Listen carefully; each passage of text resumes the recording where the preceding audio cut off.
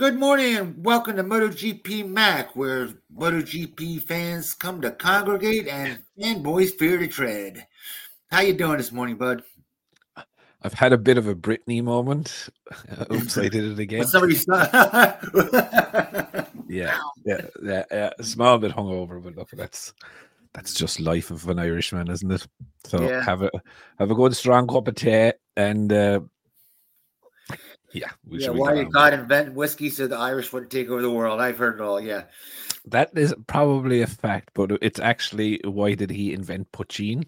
Because whiskey is for women, poutine is for men. What the hell is poutine? Poutine is basically an Irish drink that's fucking rocket fire. Like, I mean, like maybe about that much of it, right? And you will be fucking plastered, absolutely shit faced for the night. Yeah, it's like I can't remember. It's nearly pure alcohol. Oh yeah, I was gonna say it's like grain alcohol type of thing. Yeah, it would nearly kill you. Like, it's made from potato skins and stuff like that. Oh yeah, your farmers get it, and it's delivered in little plastic bottles like this. Yeah, it's like a vapor. You got to drink it, and it feels like you're drinking a vapor. Oh yeah, but like you. Oh yeah, it would just fuck you right up. It'll kill you because you know. Stop being over dramatic. It won't. You'll be grand. Just fucking sit up in the corner. Maybe kill me from being old. You know what I mean? Yeah. You see a dog. I'm a teetotaler, so there's no way. Many days, or many days, many nights. We went bushing as young kids, out in the golf course, drinking during the night, while our parents are sleeping, gaffing out. We hadn't a fucking penny to our name, so we were raiding our parents' drink cabinets. Do you know what I mean? Putting a bit of whiskey, putting a bit of poutine. We used to call it actually a donkey's bollocks. And it was like, what are you drinking tonight? Donkey's bollocks. And that is basically a mixture of everything from your parents' drink cabinet. Yeah, you skim everything so they don't say it, right? Yeah. And then obviously, you get so fucking drunk that you fall asleep, and then the golfers would wake you up at fucking 6 a.m. in the morning as you're face down in a fucking sand bunker, sound asleep. Anyway, the things that we do as kids. Good times. Anyway, so this week, a lot happened this week, I suppose. How did your week go, Cheeky Poo? Nothing. Does Mr. Shopper. Trying to get everything ready for getting all kinds of expensive bespoke parts. I got hit for $1,000 for a hooker. I wish it was a hooker. But another thing will kill me at my age. A steering damper. Right. Okay. Yeah, because they only make it for that one bike. I'm like, God, Owen's unit. And Owen's unit, like you were saying, they're good. If anybody gets one, but they're fragile. They go bad. Well, it's not that they go bad. Look, like there's different levels of Olins, really, right? Okay, like you have the Olins for the mass market, which are made. I wouldn't say they're as robustly made as maybe a sack spring or something like that, right? But they are fairly robust. But like, when you start fucking around with the internals of your shocks and suspension like that, all of a sudden it kind of goes away from the main road ones to kind of more of a race one. And, like any race parts, then they have a normal shorter lifespan than things. So if your bike is sitting for 2 years and you throw your leg over it, there's probably a good thing that the first time you heavy brake, you'll blow the fork seal straight out of it. Yeah. Like, do you know what I mean? So and look, that's what the thing. They're not designed for, like, race components are designed to be serviced every year, right? So it's not. I wonder why that's it. Maybe that's the reason that I always wondered why. Like, if you get say brakes, you have Brembo M50s. You get Euro models. They have the race upgrade type. They have a M50 Brembo, right? Yeah. If you get a Japanese bike, it still says M50 on it, but it's a totally different set of brakes. Oh yeah, but they're like the European one, the off the shot, the race upgrade level is way better. But it's like anything, right?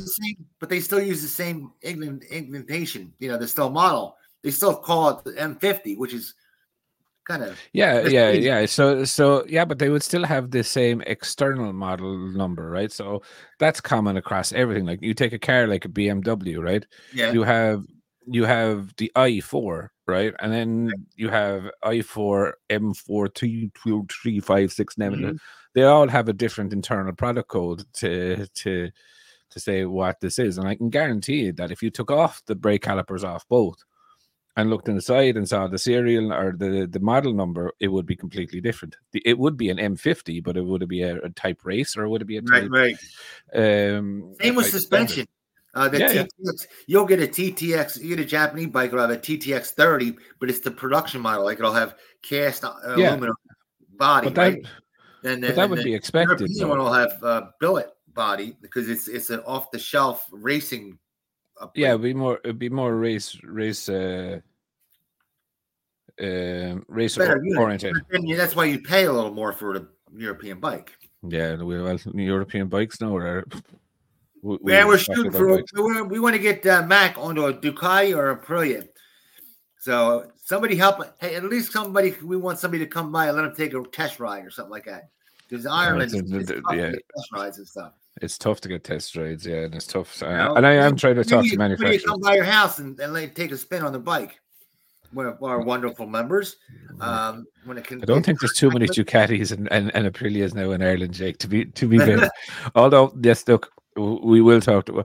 We did last week after last week's podcast for the shits and giggles, talk and discuss about the prices of bikes between Ireland and America and this, that. And I know.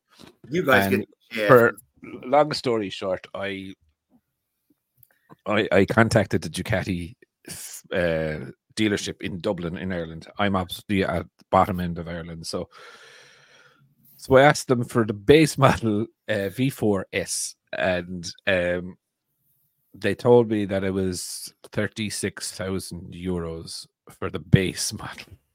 That's the fucking base model. And that's right. It was 36 for the base model and 36, like $41. It was like the same. It was the same for the S as it was the base model. And it should be $7,000 difference across the rest of the world. Yeah. And anyway, it was like when we looked at the base model Yamaha, it was like 24. There was 12,000 euros difference in the base models, and so that just kind of made me laugh, I suppose. You guys pay there is no way in this God's green earth that I would give. There's a lot for the Yamaha too. You guys get the shaft from that. We have VRT and VAT from if we bring a bike in from the UK, and it's a bit shit, but look, it is what it is. Anyway, so the only really other options I'd have to look at is like going to like Germany or Spain or whatever and buying a bike from there, and then I wouldn't get caught for the VR or for the VAT, but I would get caught for the VRT.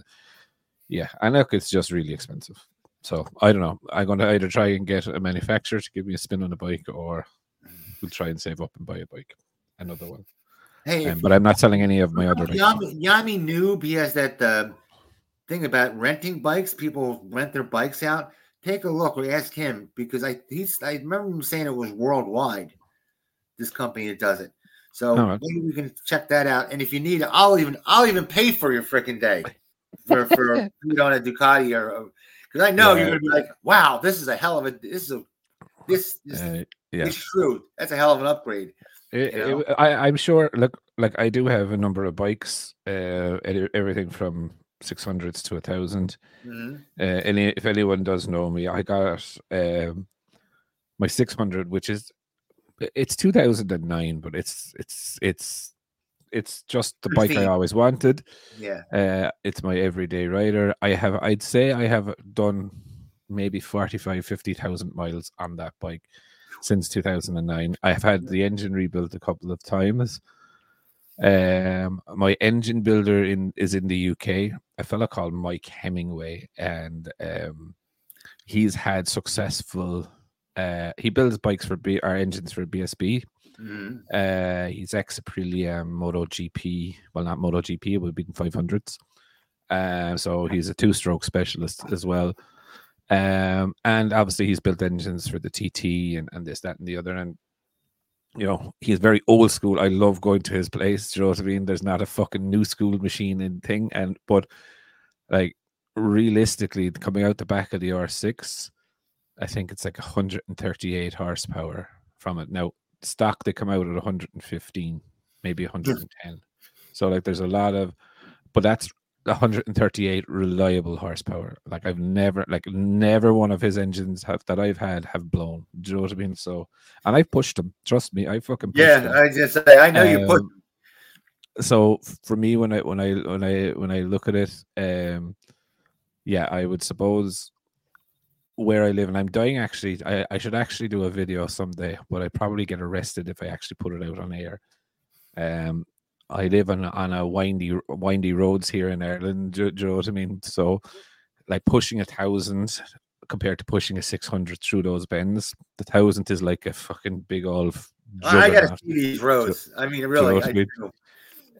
It would act, but again, what I mean is like you just can't carry the speed on the 1,000 that you could carry on the 600. Do you know what I mean? And it's and the horsepower difference. Okay, there's about 60 horsepower difference.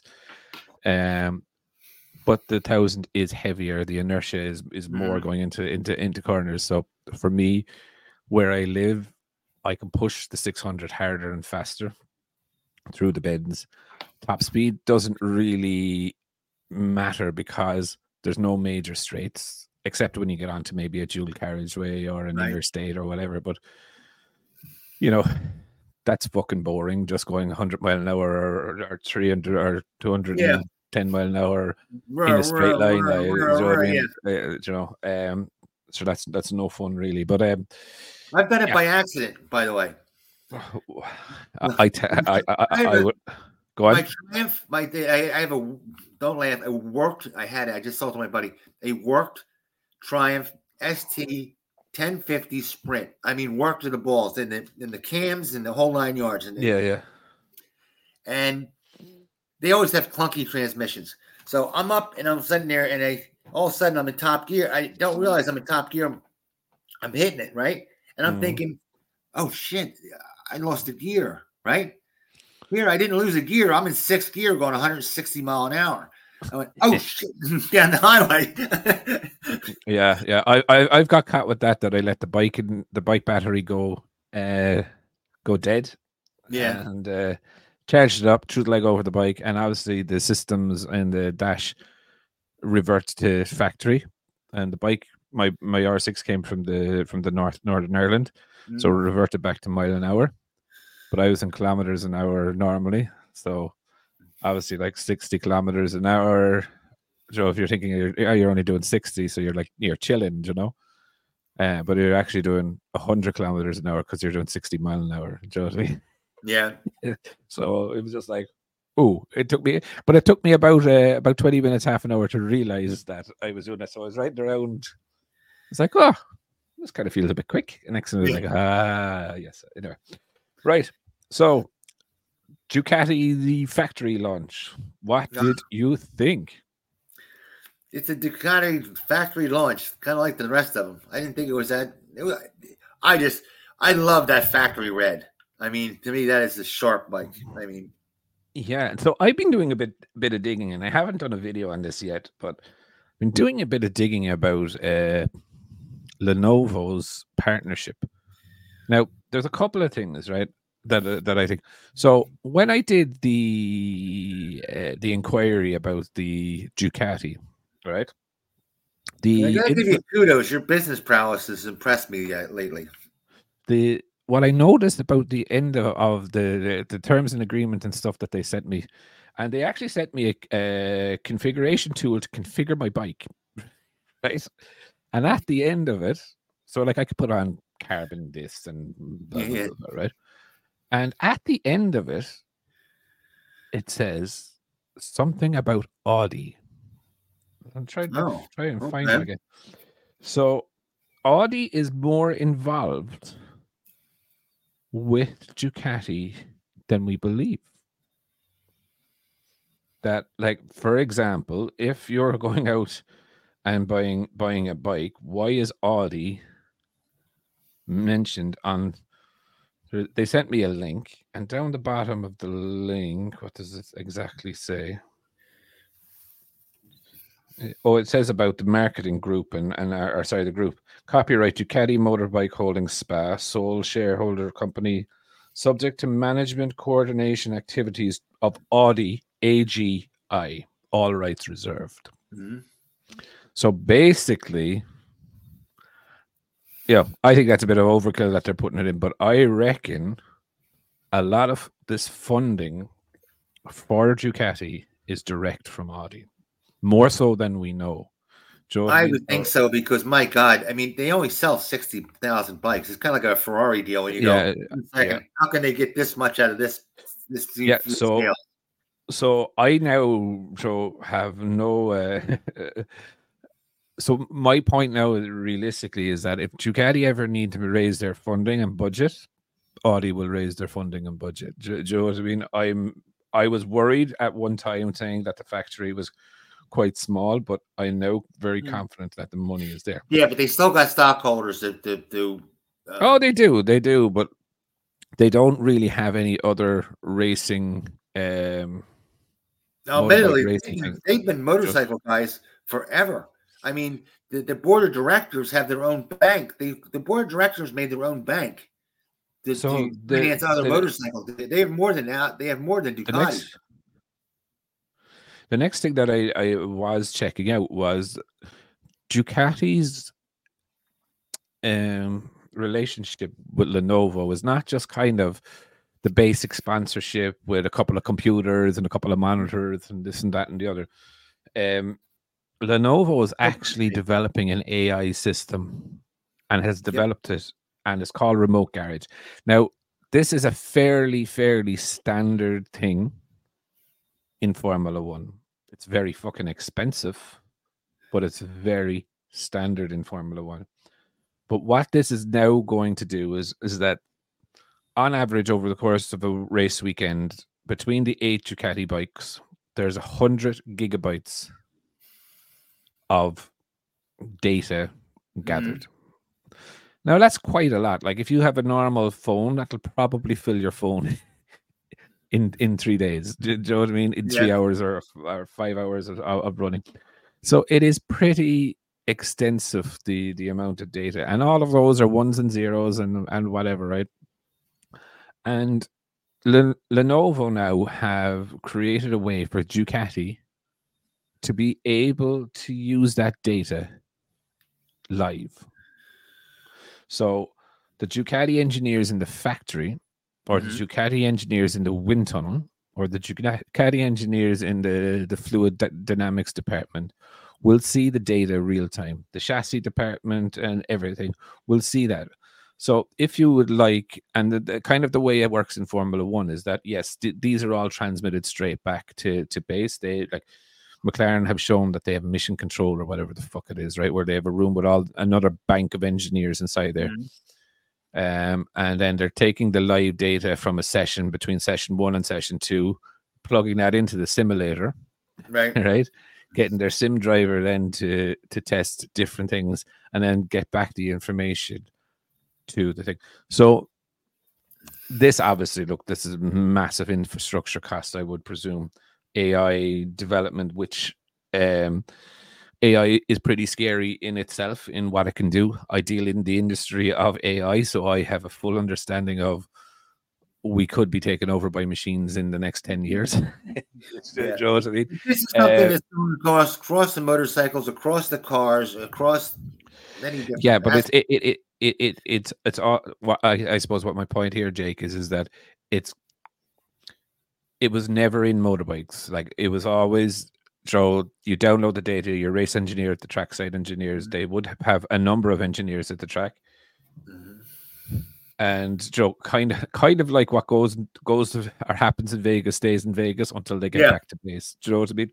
Whereas now, you're going to have you're going to have a fucking army of people now, engineers going over every single session, and then trying to get a correlation between what the rider says and what the data says faster. Yeah.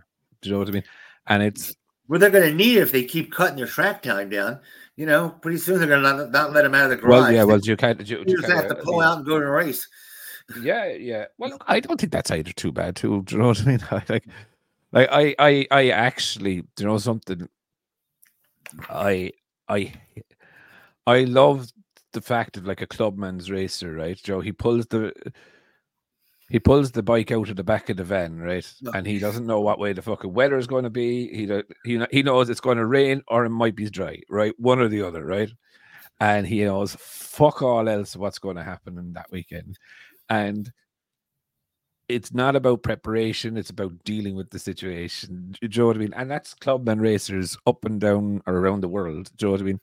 Yes, America tends to go a little bit above this. I watch a fella from a thing called Sports Bike Track Gear. He's a young fella racing in, I think, in the AMA. Yeah, I think he was 300s last year. He's 600s this year. But like the setup that man has, right, is by far not professional, but way over a clubman. Do you know what I mean? Like a clubman is pulling. Like I remember, we're a new era, pal. Huh? We're modernizing. We're going to a new era. Yeah, when the men, none of this men and sheep were scared crap anymore.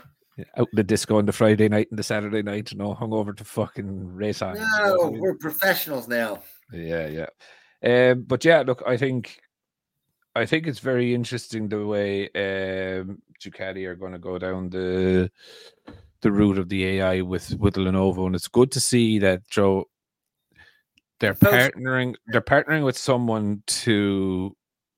It's not just a sponsorship. Give me your money, and that's it. You know what I mean? It's a partnership to develop the team.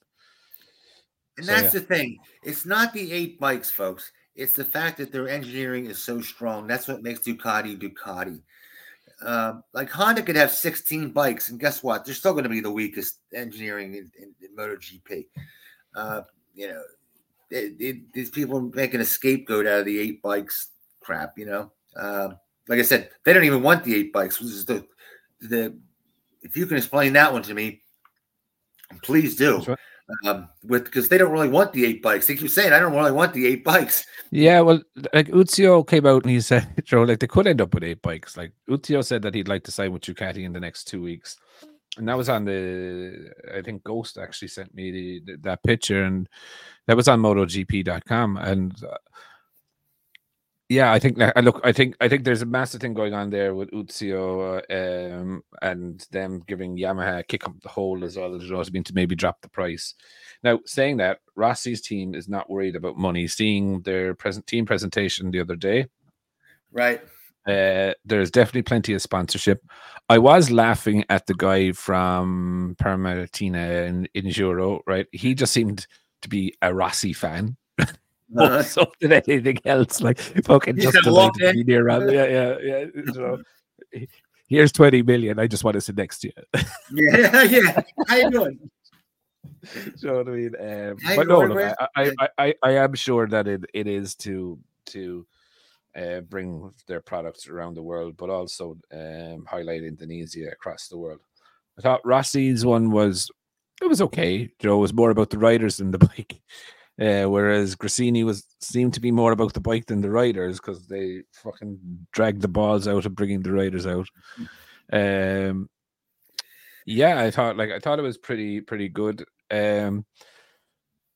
Jack Miller, I am really worried about Jack. Right, the season hasn't even started, and the media is already putting him under pressure. Do you know what I mean?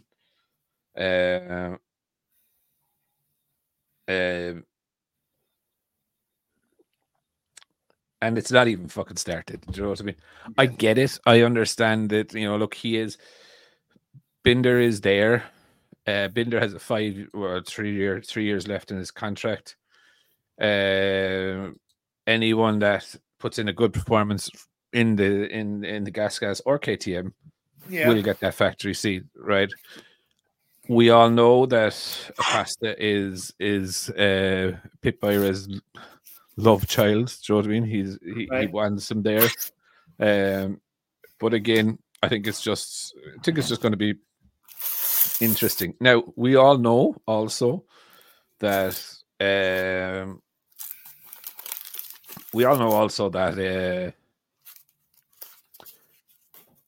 you know, Jack's riding style is just Jack's riding style, and I can't see him changing it. He's never going to have a championship. One of the members said it right, because he's never going to have a championship. He's that good backup rider. He's that good. He's a number two. Yeah.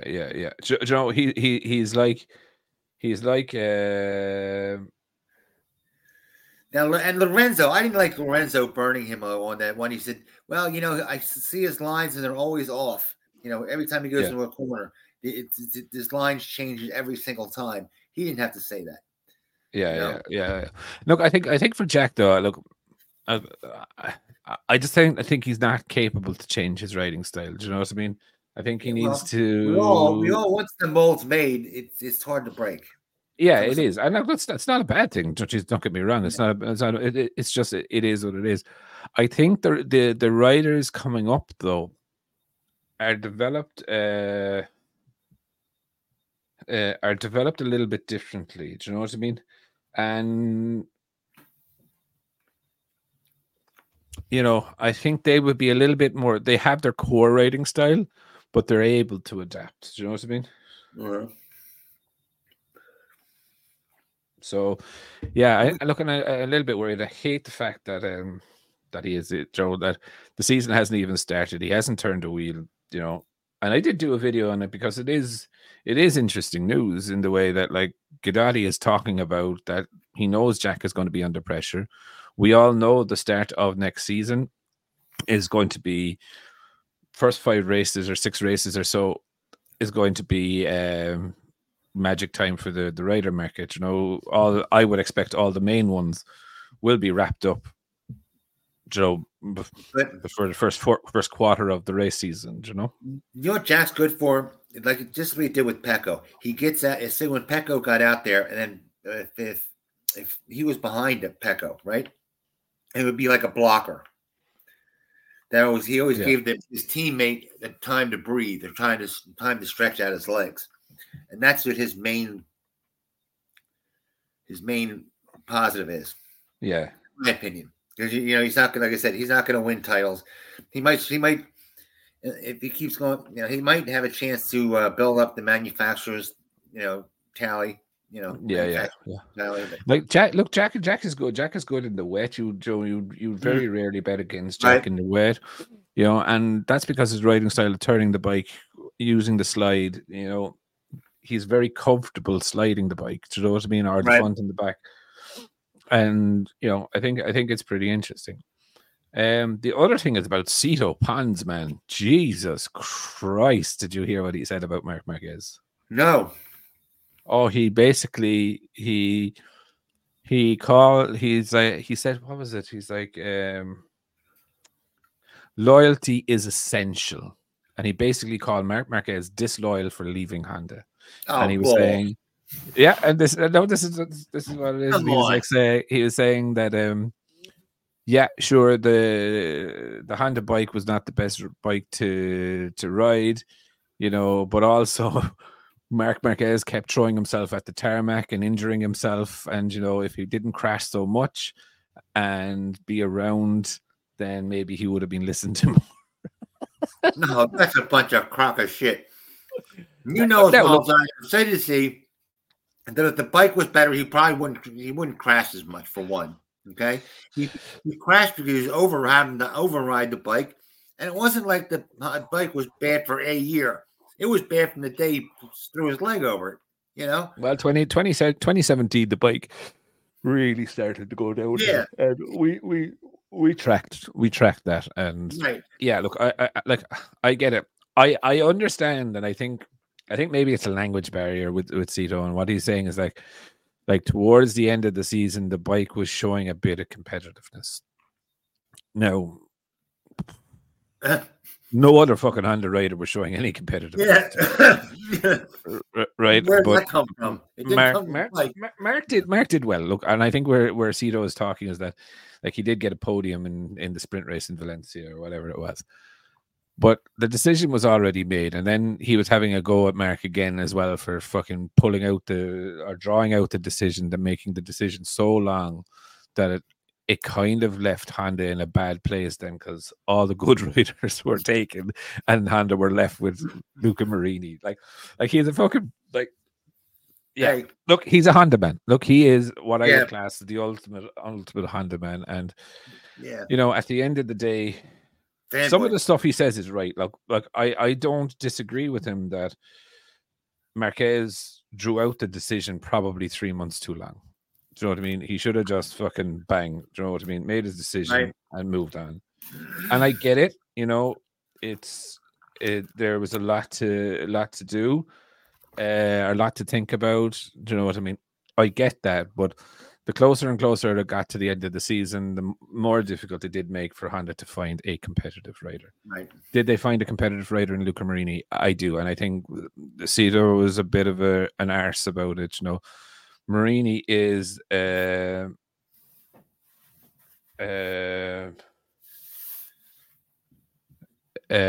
Marini is actually a good find for Honda, and we kind of talked about this a little last week. Yeah. I looked at him again, though, man. He looks awful big. I'm sorry. I mean, he has wide shoulders on him, right? I'm going. Wide shoulders is good, okay, when they're short. Short, wide shoulders, like Martin, right? That's a best rider body, like Kenny Roberts or or Mark Marquez. Mark Marquez actually has pretty wide shoulders for his size, right? Yeah. But man, he's tall and he has wide shoulders, and I'm going. That has to add weight. I don't know what they're saying. Well, look, the bike is 8 kilos lighter than last year. Don't get me started on fucking weight and Ducati and no. So the weight, no. The Honda bike, they took 8 kilos out of it. Right. So they took 8 kilos out of it. So that will definitely help it turn. And my understanding is the bike is an awful lot skinnier. To when you're on top of it, which is something that Mark and Mir were asking for. So it will be interesting to see how exactly. And look, we're not too far away from it, and what day is today? Today is actually the 27th. So tomorrow, and it's still short and tall, though, isn't it?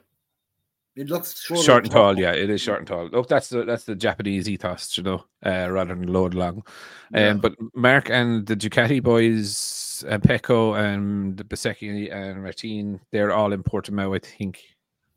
Well, okay, today is Saturday, so Sunday and Monday, I think they're test riding the V4Rs around there. So if you're in Portugal, get your ass down there. Yeah. And then we have testing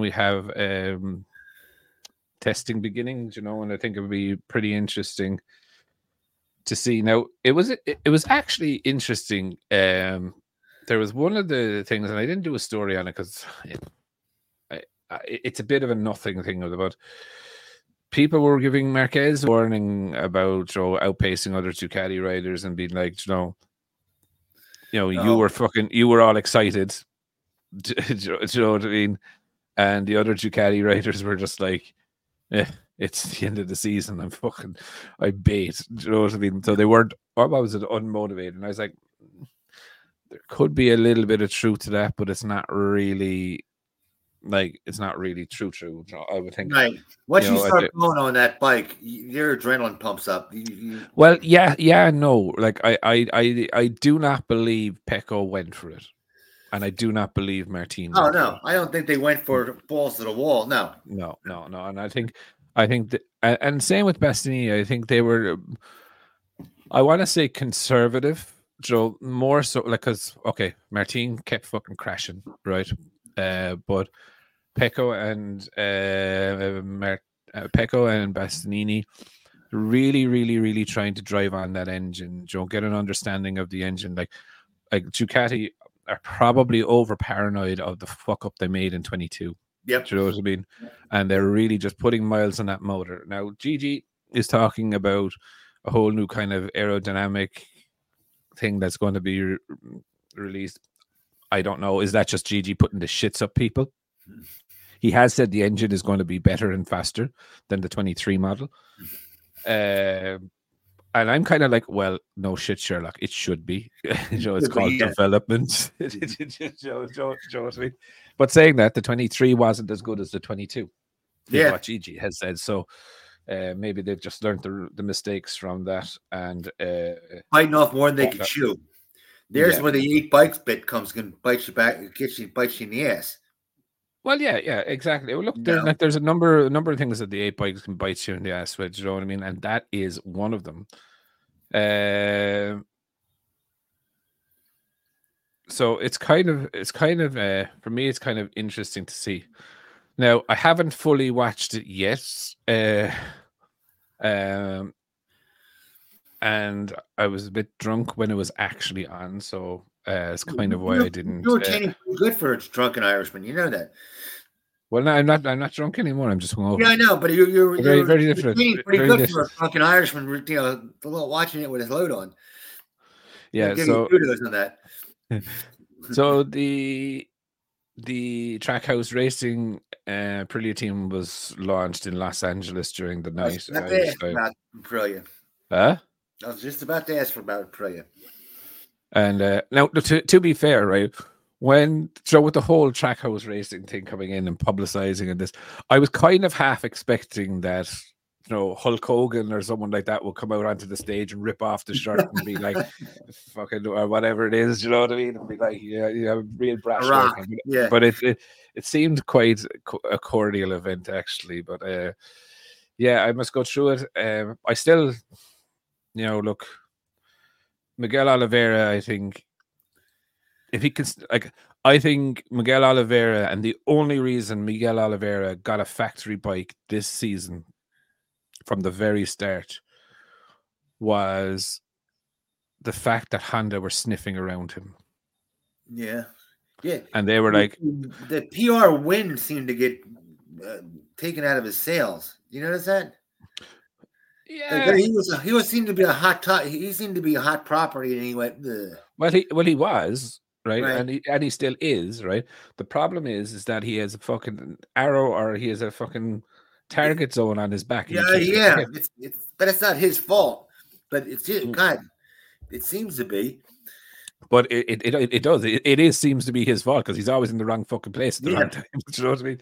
And it's just one of those people where bad luck follows you around, right? If he sat in a stands, a Piper Cub airplane would fly in and hit him, Exactly.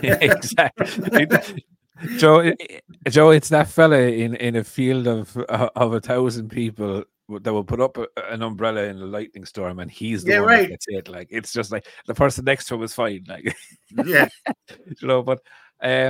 but with Honda sniffing around him, I reckon Aprilia said to him, we'll give you a factory bike next year, a full factory bike, if you don't leave. Now, I know Raul is going to get a factory bike at some point in the season, right?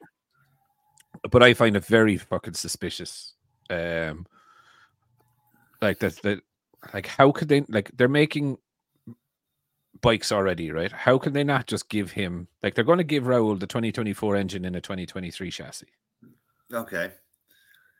Like, it's not going to take a lot to make 2 fucking other chassis. Do you know what I mean? It's like, come on, like, you know what I mean? And so I think while it should happen for Raul Fernandez, I think they're literally waiting for Raul to see what he is going to do and how he's going to perform before investing anything further in him, I would reckon. And the only reason they're giving him the 2024 engine at the start is because they can't change the engine to the 2024 if he starts with the 2023. Oh, okay. Yeah. But for me, like, I think Oliveira has to have a big year this year. Yes. And I also think they want to see what Oliveira can do before they make their final decisions on Espargaro and Maverick. Like, And I wonder if they're not putting it in the back of their head, or can we pick up Quartararo? 110%. The You only know? one, there's only two riders I'd say they know that they definitely cannot pick up. One is Marc Marquez. Yeah. And the other is Pecco. Yeah. Everyone else is fair game. Right? Because Gigi has come out and called Pecco like his favorite wine. So, yeah. He didn't sign yet. He didn't sign, though. It's weird. No, not really. Not really. No. I wouldn't expect. I say, I think about it. It's kind of late. I would probably expect that it's done. Yeah. Pecco has said that the contract was closed, so I would think it's done, but it's just not going to be announced. And I wouldn't announce it either. Do you know what I mean? Why would you announce it? Do you know what I mean? Why don't you just piss people off? Do you know, and then sign whoever you want to do? Well, that'd be me. Like, do you know what I mean? I'm going to sign my 5 riders who I want to sign first and announce them all on the same weekend. Yeah. You'll see when we go to the grid. Yeah, exactly. The only person I actually really like, the only person I'm really worried about signing with Ducati is Martin. Will he shut his fucking mouth, play ball, and stay on? Because it's interesting to see, and like I know there was stories going around there about Mark going to the factory team. The sponsors wanted, and what Gigi actually, or it was one of them said, if Mark won the championship, right, of course there would be a pull there, right, to bring him to the factory team. There's a pull there. Just who he is. Even if he does well, but like there's a pull there just because of his name and the sponsorship.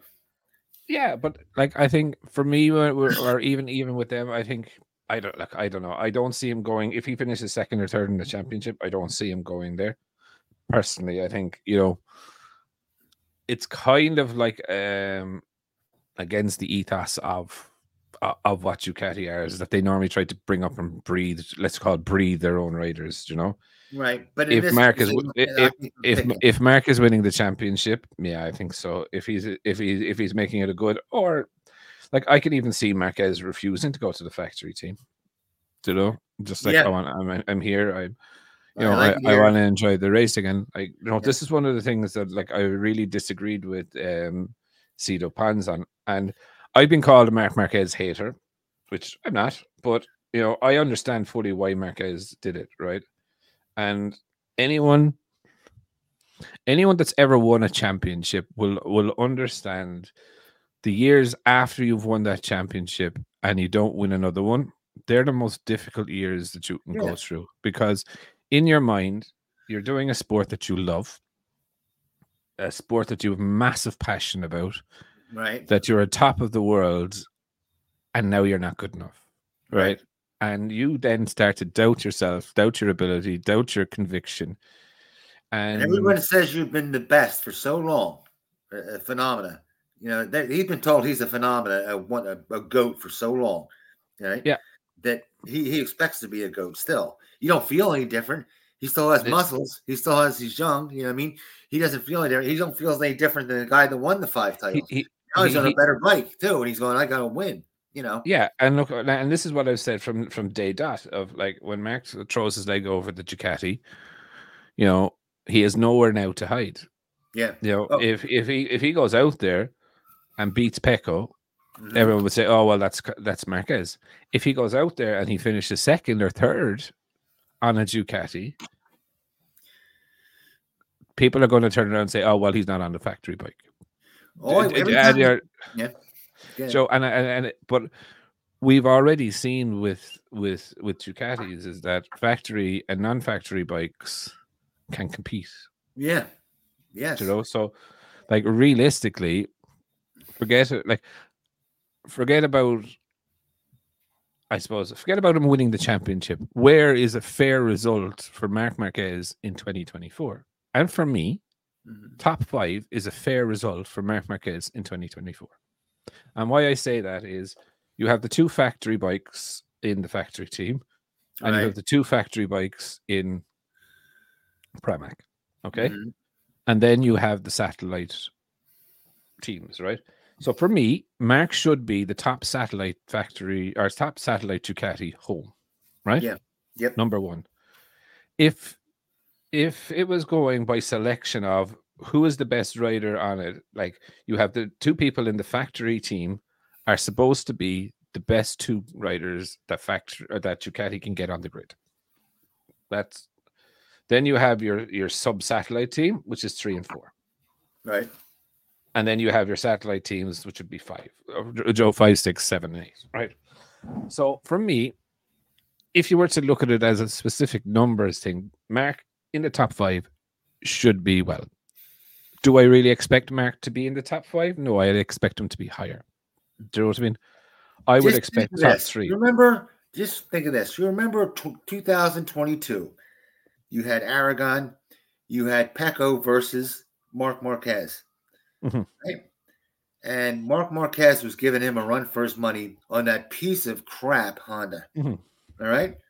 On the 22, it was supposed to be better than the 23 Ducati. Mm-hmm. Now, that gap between that Honda and that Ducati is far different, far greater. Well, no, I think you need to, yes and no. Difference between a factory. Alex Marquez also on the Honda had a really, really good race weekend there the previous year, right? So there are some tracks where a bike naturally goes well, that the characteristics of that track fall towards that bike. Yeah, but I thought 100%. That was the Honda. That was Saxon Ring and Ring. Aragon is another one. No, I didn't think Aragon was one of them. I thought it was there was two. There was Saxon Ring and Coda. Well, that they're more Mark tracks than Honda tracks, to be fair. Okay. Yeah, they turned left. I didn't think they did well in Aragon. Huh? I didn't think Honda did anything in Aragon. Honda would normally do okay, you know. Like if Alex Marquez can finish fucking second in a Grand Prix on a Honda after not appearing all season, you know. Anyway, so yeah, no, look, I just find it kind of, in my view, that's kind of, I expect Mark in the top 3. If you were to look at it from an analytical point of view, Mark should be top 5 of the Ducatis, Hondas, of the Ducatis home. So I think it'll be kind of interesting, I suppose, to see what goes on there with him. You know, like I think Mark is going to be sensible to a point. I think if he gets to back the love of riding, I think he will be fine. You know. There was also a question or a comment on, like, VR46 did their launch. They brought in Gigi or Digi Antonio to the team, and I mentioned that it was kind of outside the team ethos to of bringing him in. And VR46 team ethos was to start people in the junior categories and bring them all the way to MotoGP. Okay. So you had that with Marini, you had that with Bezzecchi, you know, not really with Pecco. There was the academy, but I think Pecco did go Moto 2 VR46, but he wasn't. But anyway, and realistically, while they do have young kids in the national championship, and look, it's very hard to keep up with these ones because there's not too much publicity. They have signed a new young chap. And I would presume what they're actually going to do is they're going to place them in teams. So, like, they've placed Vietti in a team again this season. So when they signed Digi Antonio, they had no real choice. You know, in the whole point of signing Gigi is, So when they signed Digi Antonio, they had no real major choice. Like, who else would you put in there? You know, Vietti wasn't ready. There's no one else in the academy ready. Right. You know, they've lost Marini, who is a safe person to bring home points, right? He's not the major point scorer. Isn't there a new hotshot project that they could slid in there? Or is it I'm thinking of that Moto? There's Tony Arbolino, right? But I think for VR46, and just hear me out on this, is that they're now bringing in a lot more sponsorship and this and that and the other, and they're moving from, hey, let's try MotoGP to a proper MotoGP team, right? And results are going to be expected. Do you know what I mean? Mm-hmm. And championship results are going to be expected. And I think to bring in a rookie on very short notice is probably not the right thing to do. Do you know what I mean? Give him a year, give him testing, give him what he needs to get there, and I think he will be fine. I do believe that there is a young chap that is promised a Ducati seat in 2025. Is that kid in the World Superbike that they're just raving about now? No, I think he's That's in partner with what's his face, the champ, in the Ducati champ. God, I should know his name. The World Superbike champion. I don't think he's in World Superbikes. I think he's in Moto 2, but there is a young chap that it could be Arbolino. I'm not 100% sure, but there is someone that has been promised a Ducati seat. He just stopped the testing score, the testing because that's Bulliga. Bulliga was part of the VR46 Academy and got dumped for results. He's not an up and comer. He'll never get in back. I don't think he'll ever get back into MotoGP. Oh, okay. You know what I'm talking about. He just topped the thing and what's his face? The weight is killing him on the is this fucking screwing up the bike on the Ducati. Bautista? Yeah, Bautista. The bike is screwing up the bike. He says it's hurting the bike in every aspect. The weight. Yeah. Okay. It will be interesting to see, and I think this will be the making of Bautista. If Bautista can figure out a way around this. Well, now he's hurt, by the way. Apparently a lot. He is. Yeah, apparently, yeah. I heard that he was injured. All right. But it would just be interesting, I suppose, to see how he adapts to that. And like Bulliga is not small either. Do you know what I mean? Compared to, well, he's not massive. I don't think compared to compared to Bautista. Do you know what I mean? And so it'll be interesting to see how he deals with that. But it'll also be interesting to see how he will deal with a fast rider on the same bike. Do you know what I mean? Like he's had a chance, Joe. Like last year, Rinaldi didn't really trouble him. Do you know what I mean? Or for the past 2 seasons, and now if Bulliga does come in and put him under a bit of pressure, it'll be interesting to see what is actually the makeup of Bautista. Is he all that he says he is, or believes he is, or the world says he is? Yeah. If you have a fast teammate, puts you under pressure, all of a sudden he starts taking chunks out of your lap time. Joe, you're a double world champion. He starts kicking your ass. He kicked everybody's ass. Apparently, he was romping and stomping. Yeah. Now, I think day one he was like a second faster, but he did put on a cute qualifying tire at the end, but still sent out. And whatchamacallit doing well on the BMW. Who? Keenan. Oh yeah. He is. Look, it is testing as well. Do you know what I mean? So like, I never really.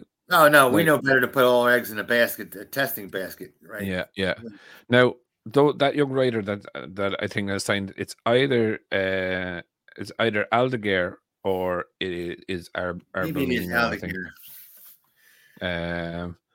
But I think it will be interesting to see where they end up. I think there will be a new rookie on a Ducati, and it just.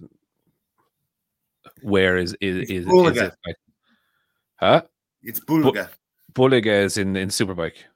Yeah. That's the one. What just was topping the top. Yeah. He was a VR46 rider already. He got dumped out. I think he went into Moto 2 and he didn't perform and he got dumped. I finally got my World Superbike subscription. He finally took my money. forever. Yeah. Oh well, look, that's it. And like we have the MotoGP one coming up too. I was paying that actually. Thanks for reminding me. What else was I going to say? I did want to talk. We want to get you into buy him a lot of beers or a lot of coffees. We want to see him on that. Get him into a new Euro bike, a Ducati or a Aprilia RSV4. Yeah, I would prefer the Aprilia. I would think. I don't know. Like I'm very Irish in a way, right? So it's like, the other way, someone turns up in a Ferrari and people go, "Oh my god, it's a Ferrari." Do you know what I mean? Right. And I'm the kind of person saying, "What sort of fucking idiot are you turning up in that fucking thing on stupid Irish roads that are full of potholes and fucking bums and dirt and whatever, destroying that beautiful car? You're some fucking dickhead." Like, do you know what I mean? That's just my thing, and I think I won't be someone on a Ducati riding around in Ireland with big dirty roads and getting it fucking dirty and messy. I was the youngest guy to run at this the nine manufacturer dealership. I was young, very young, and I just got out of college. And they had all kinds of brands there, and they could take whatever you want. I remember taking the Ferrari, and I was like, I don't want anybody to see me in this damn thing. Are there Mercedes to roll along with Mercedes? I'm like, I look like a jackass in this damn thing. You know, I'm just my own piece. I like my van that my head doesn't hit the roof. Exactly. Yeah. It's slow as dirt. You know, I'm getting off a motorcycle, so the Ferrari was like, "This is fast." You know, call this quick. You know. Now look, I've driven a 360 Modena around Portimao, and they are quick, right? Don't get me wrong, they are quick.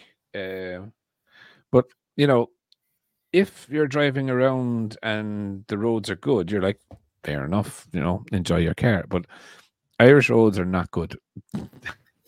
They're just fucking not, right? Yeah. And we're Pennsylvania, and where the frost line is, so we have they haven't figured out how to fill a pothole yet. It's always 3 or 4 inches over. Like they fill it and they fill it over. As in, it's going to push down, and it never does. That's called a self-leveling system. Yeah, it is. It's self-leveling. It's just it'll push down with wear, and it just never does.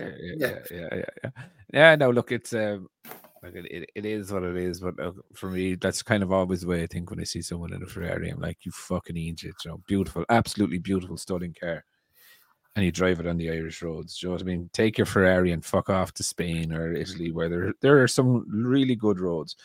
And as well, you know, you can't enjoy a Ferrari. I don't think you could probably enjoy a Ferrari on an Irish road. It's nice to have a look at it, leave it in your fucking shed. Do you know what I mean? Or your garage or whatever. What else? There was one other thing that I wanted to go through. Where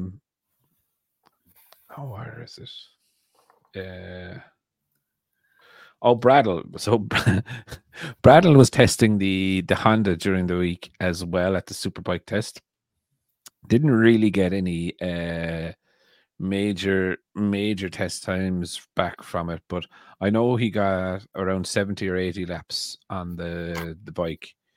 The bike doesn't look too different from the bike that they were running in Valencia. But Brad was giving a little bit more insight into it that he'll have about 40 days testing on the bike this season of time. So that's a lot of days to be testing. And then if you have fucking riders falling off and hurting themselves, do you know what I mean? Right. It's a lot of racing too, do you know? You know, if Honda did have a strong engineering company, well, they wouldn't. If they had strong engineering, they wouldn't be in the hole that they are now. But Christ, with all the advantages they have, they should jet right up to the front. You know. Yeah. Look, there's no hiding this year. Yeah. Like there's no hiding for Honda, Yamaha, or Marquez this season. Well, Yamaha has it tougher because they're dealing with the inline four. They, you know, you said that before. It's a tougher road to hoe. You know. But Yamaha has a stronger engineering team than Honda does all day. They always did. Look at all, and if you look at street innovation, Yamaha always came out with stuff before Honda. Single single rear suspension, single shock rear suspension, the box section aluminum frame, leading link front suspension, all that stuff Yamaha came out before Honda. And now when you look at it, you look at the EICMA show, you can see the quality. You know, the reason you can see why all the testers go, Europeans have been best for 16 years. They've won every test. The Europeans over the Japanese bikes, right? But then the second tier would be your Yamaha and Kawasaki, right? Just look at the spec sheet and the fit and finish. And then the third is like the Honda, and then the Suzuki. Christ, Suzuki has they're in a deep hole, right? They just came out with a bike to save them, a GSX 8R. 8. Yeah, 800cc inline 4, 95 horsepower. I shit you not. I'm going. It's milk toast. You're gonna like win over people, and it's ugly as mud. 95 brake horsepower with an inline 4. What the fuck?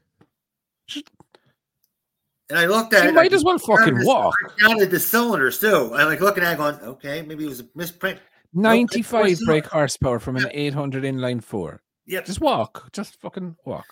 Yeah. Don't bother. They say they're 95 brake horsepower. Even the financial pages are like they're just parking them in the back. This is such a sideline. They're just waiting for a time to get just fold it up. Just fold up the whole shebang. Just do outboard. They're going to do outboard motors, and what else do they do? Outboard motors. That's it. Yeah, you're going to pull it all together. I don't understand that decision that they made to do that, but look, and Honda, Christ, they're bread and butter bikes. They had the scooter, the PCX. It's what $6,500 or $6,000. It's 150 cc's, 160 cc's. Things cost a fortune. And then they match up against a Taiwanese bike that has a GY6 copy engine. Well, the copy engine is lasting, and the other one's having all kinds of problems. How embarrassing is that? If they start slipping, I don't think they want to be a motorcycle company anymore. They want to be a car company. Huh? Well, it's always been Honda Motor Company. Do you know what I mean? So, like the old man rolling in his grave because he loved motorcycles. He did. Like, look, there's no doubt in that. Like, he did love it. But look, again, he wrote all kinds of things to keep the motorcycle division going on purpose because he said, "I'm going to go." Look, I think he had a kind of a similar ethos to Enzo Ferrari, and that was like, Joe, you sell cars or bikes to race, Do you know what I mean? That's it.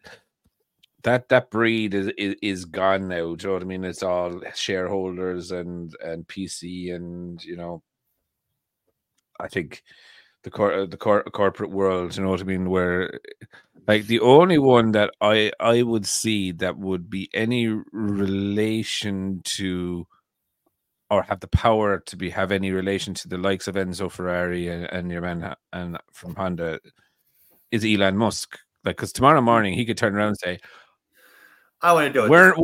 We're not building fucking electric cars anymore. No. We're going to build fucking this, right? Yeah, we're going hydrogen.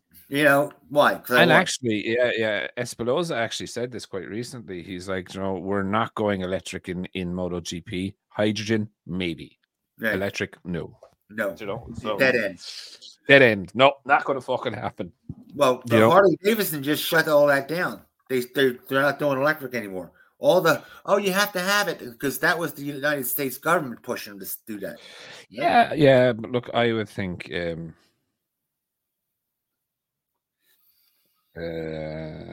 I would definitely think look, for me, electric, I can understand electric cars, and like I've done some research on them, right? And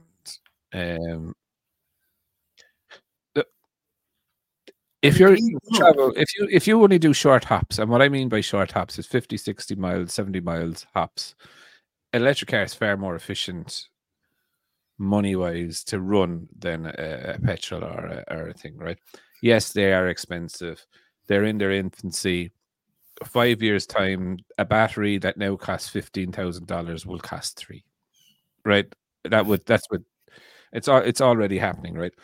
For racing and entertainment, and I suppose the ethos of a motorbike, right, is not just cruising along and looking at the landscape, right? It's a whole sensation, a feeling, and I don't think it will ever fly 100% that everything will go over to electric. And I get what thing, because we're quite the same within Ireland, is that they want 50% by 2030 or 2050. They want 50% of commuter vehicles to be electric.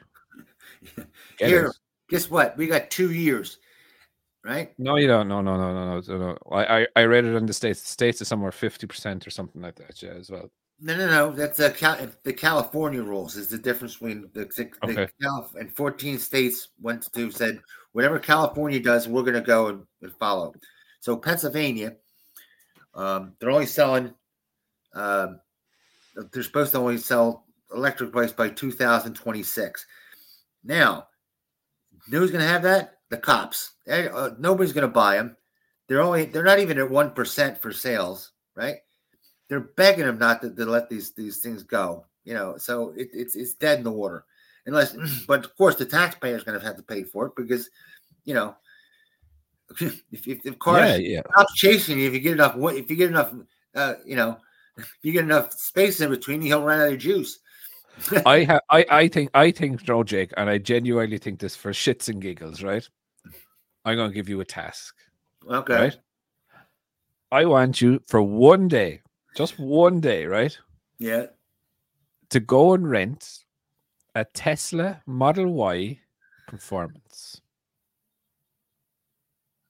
Oh, they're fast as hell. One day. Yeah. Just one day, right? Just drive it for one day, right? Yeah. And if you don't come back smiling, I'll send you a free MotoGP Mac mug. My friend has one. I already been in the car. The performance one. I don't know if it's a performance one. No, you have to. No. You have to try a performance. It was brand new 2 years ago. No, then it's not a Model Y Performance. Okay. Get a Model Y Performance, put on lunatic mode, and go. Now, I have raced the bike, by the way. And then get the car to do the dance. Okay. The car does a dance and a light show. Oh. It is actually class. Yeah, hey. I had a Tesla for a couple of weeks and a Model Y for a couple of weeks. And I did the light show for the neighbors' kids and whatever. And then people were coming knocking on the door. And they're like, can you make the car dance? I was like, all right, okay.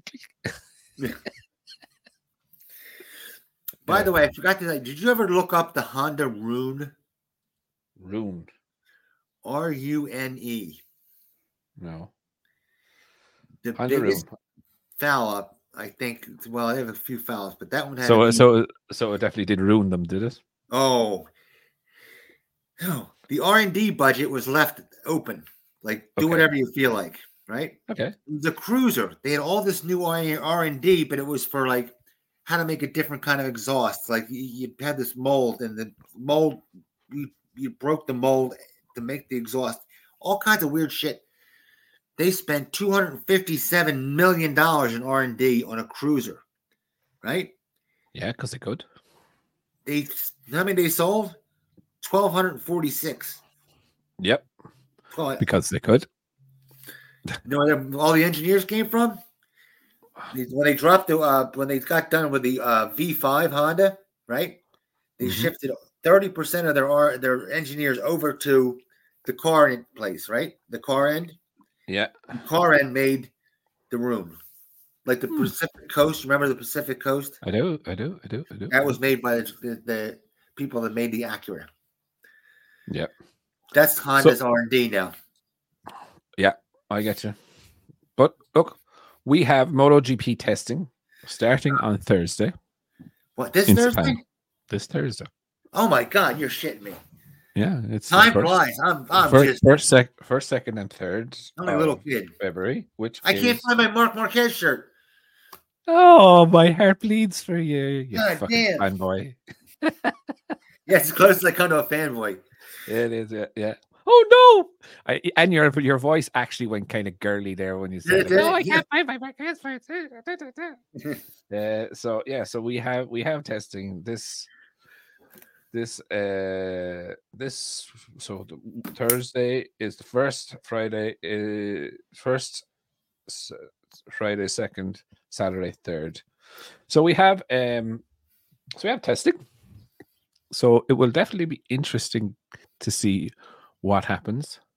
So I'm going to call it now. Remember, Honda and Yamaha can use their race riders, and Ducati, Aprilia, and KTM can only use their test riders. Yeah. So my question to end today's show: dun dun dun. Who's fastest at the end of the test? Who does the fastest lap time at the end of the test?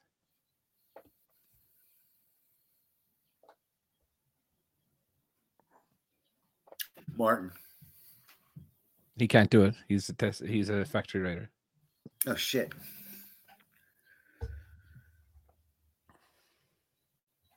No, what do you mean? Marquez? You can't. Nope, can't. He's factory, or he's a thing. So run us by me again. Who can ride then? Who can ride? Savadori for Aprilia, Pedrosa for KTM, Crutchlow for Yamaha, Rins for Yamaha, Quadraro for Yamaha. Now Yamaha probably have another two Japanese test riders. How can? Oh, because they have the concessions. They can ride both. They have the concessions. Then you have Bradl and probably another Japanese Honda rider. And then you have the two Honda, Mir, and I think who puts it in? I'm going to say, in this particular case, I'm going to say the rider is going to outdo it. I'm going to pick Quadraro, my favorite rider. Now, I'm not doing that with my heart. I'm doing that with my head.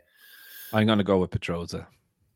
I was going to say my second was Pedrosa. I was going to say Pedrosa first. Yeah. I think Pedrosa is going to just go out and fucking nail it. And like, remember, folks, right? I love going through some data and think.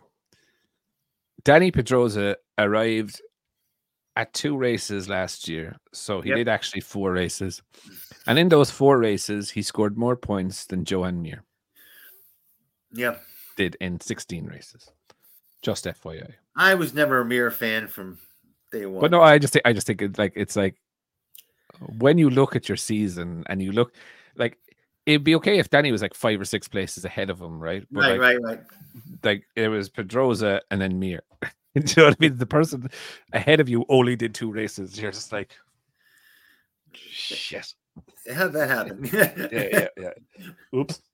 Anyway, on that bombshell, we will end today's podcast. Remember, I will try. In England, maybe with a short ride over to the Ireland. Let him take a spin. Yeah, I will try and start it out. V4. Anybody with a Ducati V4, he has to experience it. De-virginize him. Well, no, I've experienced a V4 from a 2010 RS V4. No, I mean of the Ducati. You haven't been Ducati. No, I haven't really. You haven't dipped your wick in a Ducati. That's what she said. Yeah, maybe we can get someone to give us a loan of it. But look, it's one of those things. Let's just try and do it. Let's try and arrange something, and then if not, we'll have to just find a way to buy one. Yeah. Anyway, right on that bombshell. Hasta la vista. See you Thursday. Later, everyone. Yes. See you Thursday. Yeah, we'll have a chat on Thursday. Have a good one.